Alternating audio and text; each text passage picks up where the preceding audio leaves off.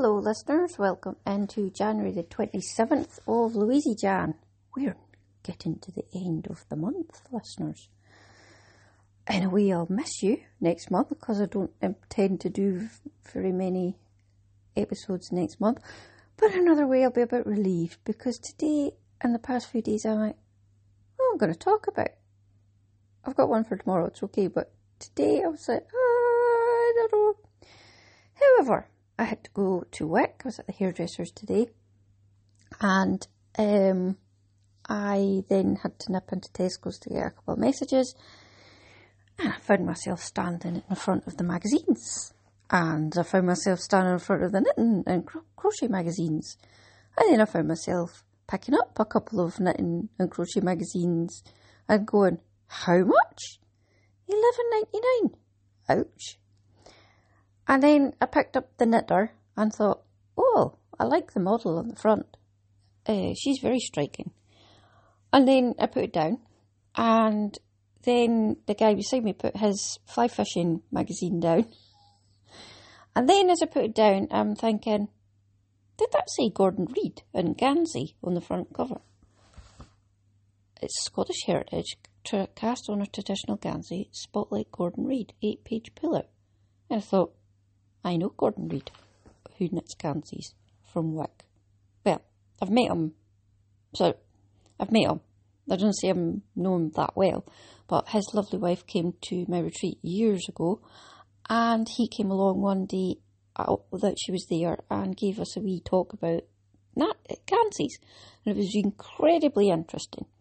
So I bought the magazine, and I'm quite pleased I did. So I've had a lovely time sitting with us tonight. They've gone canoeing to the pool, and Buchel and I are just sitting in here, not doing any kitchen work just now. Oh dear, the listeners. You know that point where you're doing your kitchen refurb and everything is out the cupboards in different places in your house? I'm currently at that stage. The dog is absolutely beside himself. He hates it because he gets discombobulated when you take, even when you just move his cage into the car. And he knows that something's going on, but he wants to be involved. He wants to be where you are, but he doesn't like the fact that his food has moved to a different place in the house. Poor little dog. Anyway, so Buchel and I are sitting on the couch having a wee chill out, chatting to you Friday night, and I've got my knitting magazine, and it's The Knitter, and it was $7.99, and in it we've got two lovely cardigans, a bit cabled though, for me thinking, oh, I really want to do that. There is a yoked jumper, and then it's got Latvian braid in it. It's quite nice. It's made in red and white, but dark red, maybe not bright red, and you might not get why are you still wearing your Christmas jumper talk for the primary school children in your life. There is a matching hat and glove set, which is quite nice. And there's a beautiful shawl on the front page with the beautiful model, who is black and very, very striking. She's modelling 4 of the patterns in this. And then she's also modelling the Gansey that has got an 8-page pull-out. And it's designed called Wick Leaf. And this is designed by Gordon Reid, and he has been knitting for years, and he's got this absolute obsessional passion on Ganseys. It's his words, not mine. And he's based in Wick, as I said, I've met him, and he's got a blog called Gansey Nation. Now he's made this jumper and designed it, and it's called Wick Leaf, which I'm thinking, Wick Leaf, I'm buying this in Wick Tesco's. And I was standing in the queue, and it just all of a sudden became really busy. And this lovely lady says, do you want to go in front of me? You've only got 2 things. And I went, oh, no, that's all right. Fine, you go ahead. And I'm standing there, and I thought, I'm going to read my magazine. So I'm having a wee read about Wick Leaf whilst I'm in Wick Tesco's. So I thought, I'm going to talk to you a lot on the podcast about this tonight. So it's the unisex Gansey uses traditional construction and a Victorian stitch pattern. For this handsome design, Gordon Reed has transcribed a stitch pattern from a photograph of a Gansey dated 1896 in the Johnston collection of glass plate negatives held by the Wick Society in Wick, North East Scotland.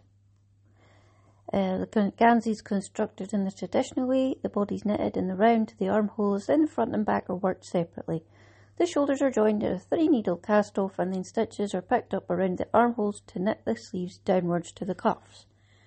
And it's kind of a weird kind of cross the chest sort of pattern. I'm just trying to work it out. Maybe I should have looked at it before I spoke to you. Actually, I hate to say this. I love the model, but you're just maybe a little bit too big for her. It's not as flattering on her. I think she maybe could do with something a little bit more fitted than another model. And I actually think this is a man would maybe have suited modelling this better. But at the same time, we like to wear men's jumpers, ladies sometimes, don't we? And anyway, if you're not a man or a lady, you do you, and we could all just wear this. However, sometimes somebody suits it a little bit better, and I just think maybe she needed a little bit more fitting, or maybe it's just the photograph, because the side one where she's sitting looking out the window, it looks a bit better on. However, I'm thinking, oh, this is lovely. And it's in an oatmeal kind of colour. So then I looks at the yarn, and it's from Caithness Yarns down in Dunbeath. So Graham's got some Gansey gold, and it's 5-ply, 100% wool, and it's 100 grams a cone. And this wool will be top notch because Graham really looks after his sheep very, very well. And they will have the strength of Caithness wind in their fleece because they'll have to be quite strong sheepies to live down in Dunbeath. So at the back of the magazine, there's actually an article from Graham as well, so that's quite cool. You get to see where the sheep live and come from. And the rest of the magazine's quite nice. There's some lovely patterns in it, and it had in it as well that Kid Silk Haze is 20 years old. I feel like singing a happy birthday. Happy birthday, Kid Silk Haze. I've probably got some Kid Silk Haze in my stash that's almost 20 years old. In fact, no, I won't, because I never started knitting until Sandy was born, and he's not quite 17. So, listeners, I hope that you have a lovely Friday. Hi, Mum. I was talking to her today at the hairdresser's, and she said that she quite enjoyed the haggis supper, Burns supper that we did the other night. But she wished that we had explained what the Scots haggis, ode to haggis, was. And the real reason was because I couldn't be bothered, Mum. It would have meant writing stuff down, and I wasn't in a writing stuff down mood. But Richard was in a read it out mood. So if you really need me to, Mum, I will. Listeners, I'll point you to a website where you can look it up if you really need to. However, Robbie Burns talked in Scots, and it's almost the same as the way we speak now, but it's not. There's like loads and loads of different words in there, and some quite interesting stuff, and it's worth looking up if you want to. You might learn some cool new words. Right, Bickle is actually flat out here. He's having a lovely wee snooze to himself, and I'm going to maybe put on Netflix and enjoy the peace and quiet. I hope you got your knitting with you, listeners. Have a very nice Friday, and I'll speak to you tomorrow. We're going to go garden birdie, because it's the RSPB garden birdwatch of the year weekend. Makes sense when you see it. Okay, keep on crafting.